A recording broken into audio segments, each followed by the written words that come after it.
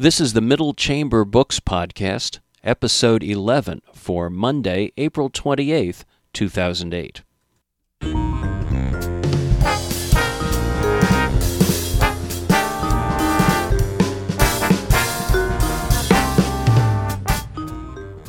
Hello and welcome to the Middle Chamber Books Podcast, brought to you by Go to My PC. I'm Steve Lubetkin, the bookseller at Middle Chamber Books, and your host for these podcasts about books, authors, and other creative artists. Our bookstore is at middlechamberbooks.com. New York City native Regina Leeds has brought order to home and work environments across the United States since 1988 when she started her company, Get Organized by Regina. She's currently based in Los Angeles, and her clientele runs the gamut from movie stars to business people and housewives. We'll talk to Regina Leeds in today's program.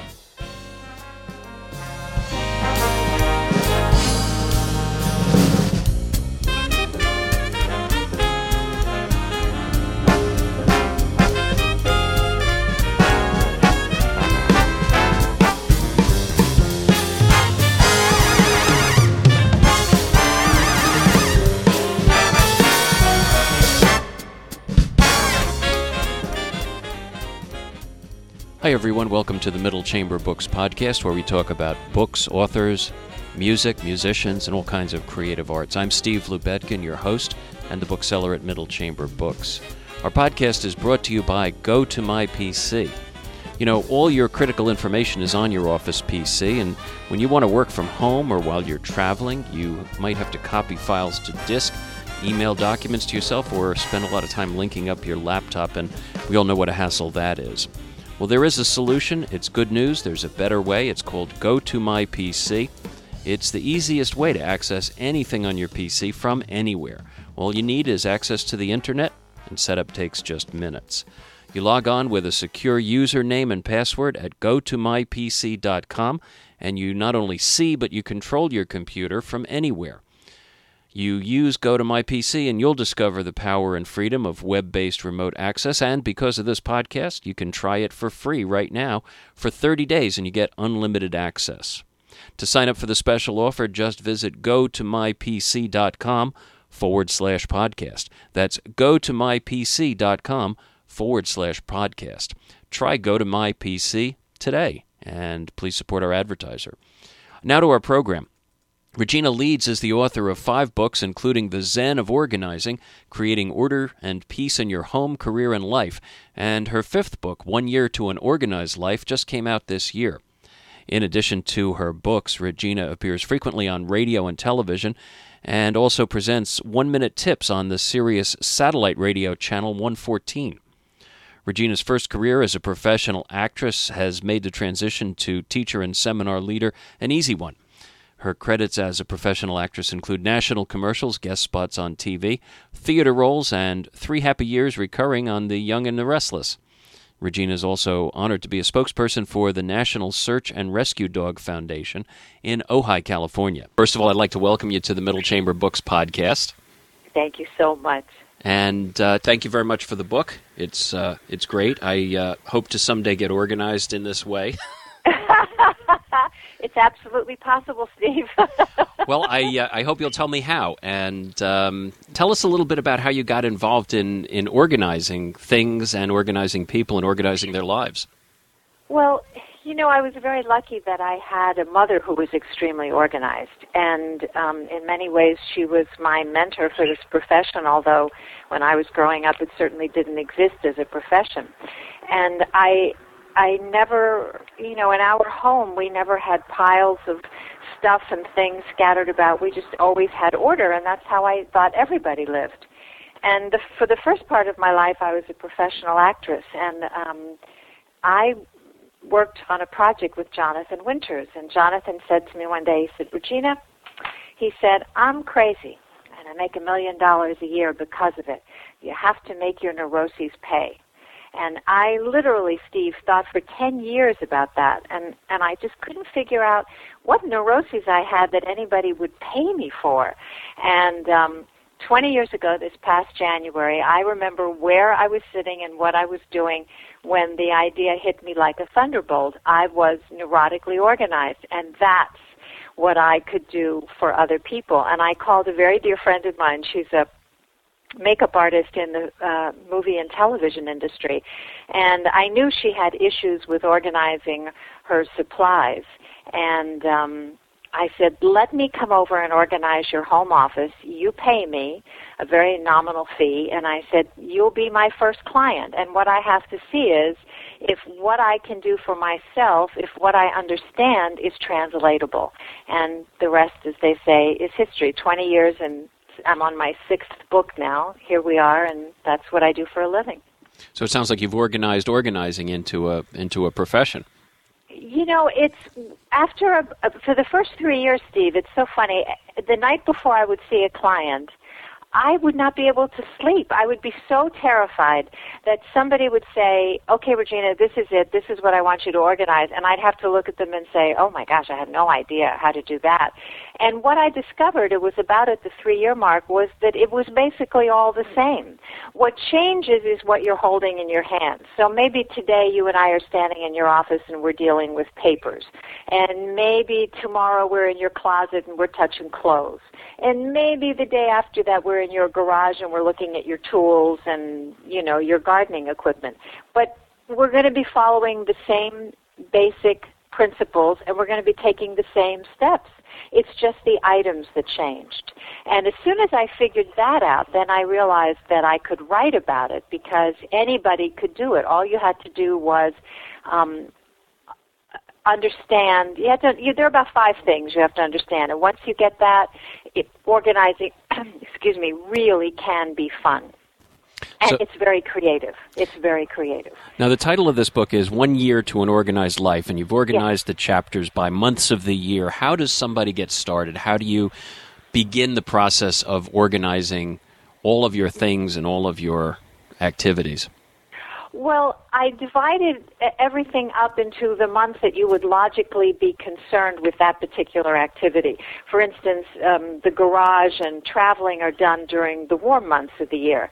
And in January, everybody's interested in, starting fresh, and they're thinking about time management. So it's very logically laid out, and it's really... I don't think it'd be hard-pressed to find somebody who's going to actually be doing organizing projects for 52 weeks, because what's built into the system is a little downtime. It's built on a 4-week month, and of course we know every 3 months there's an extra week in there. So every quarter you have an extra week to get caught up.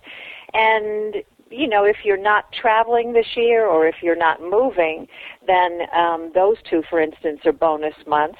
If you're, like me, a person who isn't really into photographs or scrapbooking in a big way, then you have a bonus month there. But you can begin your year at any time. What I suggest is people read the full introduction so that you understand the commonality of language that's going to be occurring throughout the book, and you also understand the basic principles.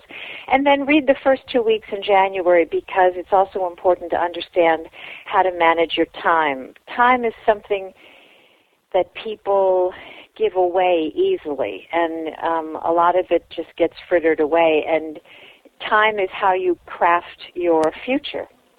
And so it's very important to get a handle on it. And besides, if I ask you to set aside 4 or 5 hours to organize a particular area of your home, if you don't understand how to manage your time, you will be lost as to how to find those 4 or 5 hours. So that's basically it. And, the book is partially psychological. I want to know why you've had a problem with this particular area, because if you understand what your issues were, then going forward you'll understand why today is different. I also want people to have a real plan of action. In your bedroom, for instance, which I put in February because it's the month for Valentine's Day and we think about love, and I think you have to love yourself through your environment, because you have to love yourself before you can love another person. So that's how I came up with the bedroom in February. But it's not just about doing your closet and your dresser drawers. It's about looking at your bedroom as a whole and saying, gosh, do I need new linens? Is it time for a new comforter cover? What about the drapes on the window? how can I make this room a true sanctuary from the outside into the areas that are organized? And then we talk about products every month, what products will best serve you, and then we get up on our feet and we get organized. Is there some part of the house that's easier to organize than others, and what are the more difficult challenges? Well, I think that your challenge will be directly commensurate with your emotional involvement. So, for instance, if guys don't usually have a problem organizing their closets, because in general, I'm going to make generalizations now. In general, guys just don't care about clothes. So if I go into a home and a man wants his closet organized, we can do that pretty quickly. But if I walk into a man's office, his papers will have more of an emotional charge, so his home office may be more difficult than his closet. If I can make another generalization, women are less attached to paper than they are to clothes, and they usually have, different sizes, and we get into more difficult challenges there. So I'd say that the closet is more difficult for women, papers are more difficult for men. A lot of people, when they first move into a home, they have friends helping them, and they just want to get things out of boxes. And so the kitchen can be a problem because that's such an important room, and we spend so much time there. You know the old joke, you could have the biggest house in the world, but if you throw a party, where's everybody going to be? They're going to be in the kitchen. And that can be a stumbling block because people don't, they've thrown it together and they don't know how to make it work. And that's a really important room to organize. So it's how emotionally attached you are to certain stuff, that the greater the attachment, the more difficult that project will be. And so that'll be different for everybody. It's going to be late April, early May when this podcast gets out to people, and people are just recovering from the April tax filing time. So people with home office issues are going to have a lot of paperwork there. What kind of advice would you give them for getting the tax season behind them and getting on with things? Well, it's a really wonderful time to organize your office because what you can do is learn from all the difficulties you had getting ready for this particular tax season. And now is a great time to put a system in place so that you don't ever have those difficulties again. The chapter in the book on how to set up a file system and organize your home office is, I believe, the longest and most involved chapter in the book. It takes a lot of actual time and work to get your office tuned up, but once you do, the time that you save over the course of the year is just incredible. And it takes that stress off you. And it's all about that simple thing that my mother said to me all the time. There's a place for everything, and everything's got to be in its place. And when it comes to papers, if you really need that piece of paper in your hand, we have to figure out where is the logical place for you to keep it. Because I want every project you complete for me has three goals. First of all, it has to be beautiful. So I want your file system to be beautiful. I want you to be delighted when you're in your office. I want you to feel like you may not be delighted with the work you have to do, but you can be delighted with the physical structure and you can feel really supported by it. Every project we finish has to be functional because beauty without function is meaningless. And then it has to be easy to maintain based on who you are as a person. So, the easiest way to make a big difference in your office right now after tax season is just to go through and be ruthless and get rid of what you know you don't need. Toss out those party invitations for the parties you missed. Throw away the flyers for the sales that have passed. If a magazine is more than 2 months old, in reality, if you didn't make time to read it before, in the past 2 months, you're really not going to, and I would toss that. Also trust that the latest and the greatest information about any particular topic is always available on the Internet. All you have to do is go to Google. So we really, in this day and age, we don't really have to save as much paper reference as we used to. But that makes things a lot easier. Oh, yes, absolutely. I mean, having truly the latest and the greatest at your fingertips is an amazing development. So I would just go through the office and be ruthless and get rid of what you don't need. Maybe there's a bookcase that you don't use anymore, or maybe there's a computer stand that's broken. Just 86 those things right out of the environment. You will immediately feel a difference. And then the great thing about what I call the magic formula, the first step of that to organize anything is to eliminate what you don't need. And it's not just about tossing things in the trash or the recycler. It's about taking things back to another room in the house where they truly belong. It's about returning things to friends that you've been keeping and have meant to give back to them. You can be very creative with eliminating means just getting out of this particular space anything that doesn't support you when you go into that room to do the work or the activity that room calls for. Now, while you're eliminating, say, papers, you're also going to be making decisions about papers that you want to keep, so you can automatically be creating your categories. Categories are just wonderful. They give you power, and they make your life easier. Now, let's say you're interested in golf. Now you can keep all of your golfing articles together. Now, in the kitchen, you can keep all of your soups together. You can keep all of your paper products together. So your categories will always tell you exactly how much you have in that particular arena, and you'll automatically know when you need to get more. And if you set aside a piece of paper and you say, oh yes, this is one of my categories, and you get to the end of sorting a pile and you realize, oh, that's the only piece of paper I have for that.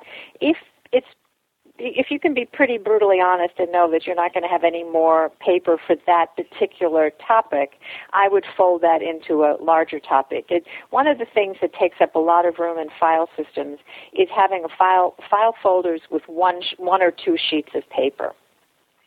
The other thing that takes up room in file systems is using we put our information in file folders, and then we put those folders into hanging pendaflex. And that takes up a lot of room. So another thing about categories is, let's say I have medical professionals, and they may be interested in how medicine is practiced in different states. So I would pull all of their states together, and I would maybe have what is called a box bottom pendaflex, and that's a pendaflex hanging folder that's wide on the bottom. So I can put 5 or 6 or 10, depending on how full they are, file folders in that hanging pendaflex, and that really gives you a lot more room, and then all of your category is together when you want to reference it. If you're setting up home files and you have children, you could have schools, and then in alphabetical order you could have the schools for each of your children. If they all attend the same school, you can just have a file folder with each of their names on it. But there are many creative ways to make your categories more accessible, and that's the third step. You eliminate what you don't need, you categorize what you're keeping, and then you organize your categories. Now, you have a whole chapter in the book, Regina, about traveling light and organizing for travel. I think that's really important because increasingly the limitations and the prohibitions on things that people can carry with them, particularly on aircraft, have made it pretty impossible to travel with the things that most people think they need. How do you figure out what you need and what you don't need? Well, I've learned to do this little exercise in my head, but in the beginning I suggest that you do it on paper. And what you do is you write down get an 8.5 by 11 sheet of paper and write down the days of the week that you'll be gone. You're making like a little makeshift calendar page, if you will. And think about where you're going on those particular days. For instance, on the first day I'm traveling, and on the last day, I will generally wear the same clothes. I'm going to be on an airline. I'm going to wear my blue jeans. I very rarely get dressed up when I travel, unless it's an unusual business trip and some business person is picking me up at the other end, and I have to look decent. Otherwise, I'll dress very casually. So on the first day and the last day, you can wear the same clothes. If you're on a holiday, you really don't need a vast wardrobe. Stop and think, well, where am I? I'm going to theme parks. Are you living in a hotel? Are you staying with your family? It's really, if you're staying with with family and relatives, of course, you'll be able to do laundry. So less really is more because you'll be able to keep your clothes fresh while you're traveling. If you're traveling, but you're staying in a hotel, I think very often we bring too many outfits, and what we don't realize is different people are going to see us every day. It's not like the same person is going to be thinking, well, what did Steve do? Bring one shirt and one pair of slacks? You can really make your clothes stretch over several days. Also, if you learn to mix and match. Today I can wear a pair of brown slacks with a blue top, and tomorrow I can wear the same top but change the slacks, and the next day keep the slacks and change the top. You need to be very creative with very little. And I learned this the hard way. I tell the story in the book. When I was 17, I left home for 3 months. My parents sent me to live with a relative in Brazil, and my father very generously went out and bought me the biggest suitcase he could find, and it was a very heavy suitcase, empty. And trekking that albatross around Brazil with me was the bane of my existence. So the next year when they sent me on another trip, I learned to use a much smaller suitcase and to mix and match and travel light. And now, unless it's a very unusual circumstance, I take a suitcase that fits in the overhead bin. I don't even check a suitcase. When I get to my destination, I don't want to depend on the airline having transported my suitcase for me, and I just want to be free to hit the ground running. So it takes a little practice, but if you write down where you're going, you think in your head, where am I going, what am I going to do those days, and you start filling in what it is you're going to wear, you can start to see on paper, oh, wow, I don't need all of this. There's a great little trick, it's the little things, to wear old underwear that you might be tossing in the next time you go through your drawers and clean out, and just travel with that and just toss them at the end of the day. That's one less task you have to do. You don't have to clean out your underwear at night. Sounds like a great idea. In the course of your work with clients, what were some of the most unusual organizing challenges you've had to face? Well, I dealt once. There are professional organizers who specialize in dealing with people who are true literal pack rats. And I should just say, people use that term about themselves very frequently, and they're not really pack rats. They may have an issue with, they have one or two stacks of magazines, and they judge themselves harshly, and they use that phrase. But a true pack rat is someone who, it's a part of obsessive-compulsive disorder. So all this stuff that they're holding on to, they really don't have a choice. They are compelled to save it, and it's a form of security. There are therapists who specialize in dealing with that issue. There are professional organizers who specialize in that.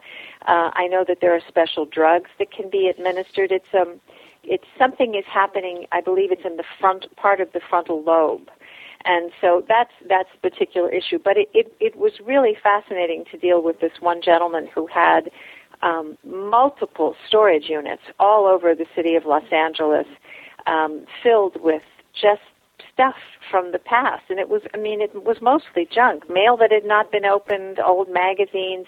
And he was very wealthy, but it's very expensive. You're paying a lot of money for something that isn't necessary in your life. So we worked with him, and he had this interesting habit. He loved to go shopping for real estate, and he would buy a house and spare no expense fixing it up, decorating it, and then never left his apartment. He would go visit these houses. He would never move into them. And I'd say in 20 years, he's probably the most interesting person I worked with. How did you get him organized? Did you consolidate the storage facilities, or? Well, we got him out of all of his storage facilities, and I pushed really hard with the team that surrounded him, and the assistants and the attorneys. For instance, in the very last house he fixed up, he used to put in very expensive artwork and make sure that the furniture was green, and he was way ahead of his time in terms of the environmental concerns, but it didn't seem write to me to spend $10,000, for instance, on green bookcases when I knew he was never going to move into the house, and I tried to get them just to go to a store like IKEA and just get inexpensive bookcases and slap them up. And I said, if he ever moves in, then we can go back in time. Then we can spend the $10,000. But if he's just going to come here and visit, we also don't need to spend a couple $100,000 on beautiful artwork. We can go to Z Gallery and have posters that are framed. I just tried to save him money, and I'm happy to say we were able to do that. And then that was when he decided not to move into that house. That was the last house that he bought for that purpose. He was quite elderly, and in a way that was his hobby. But I was always afraid that he was going to blast through the money that he had, and he'd wind up penniless because he had frittered it away. So I was his advocate in that area. And we got him out of the storage units, and we got him we moved him out of his apartment into one smaller house, and it was the happiest conclusion for, there's no set way to do anything. Everything is commensurate with the human being you're working with and how much change they're open to. And as organized as you want to be, you have to be flexible to change your organization plan depending on how the client reacts. It's a little bit like going into a restaurant. I could be the greatest chef in the world, but if all you want is soup and bread, it doesn't make any difference that I have a 10-course meal waiting in the back for you. All you want is a nice bowl of soup and some fresh bread. So it's absolutely true that I come offering you everything, and then from that you take as much as you are interested in having. And for me, what I notice is that my clients are always in transition.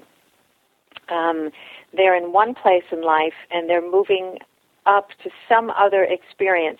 Very often they know what that is.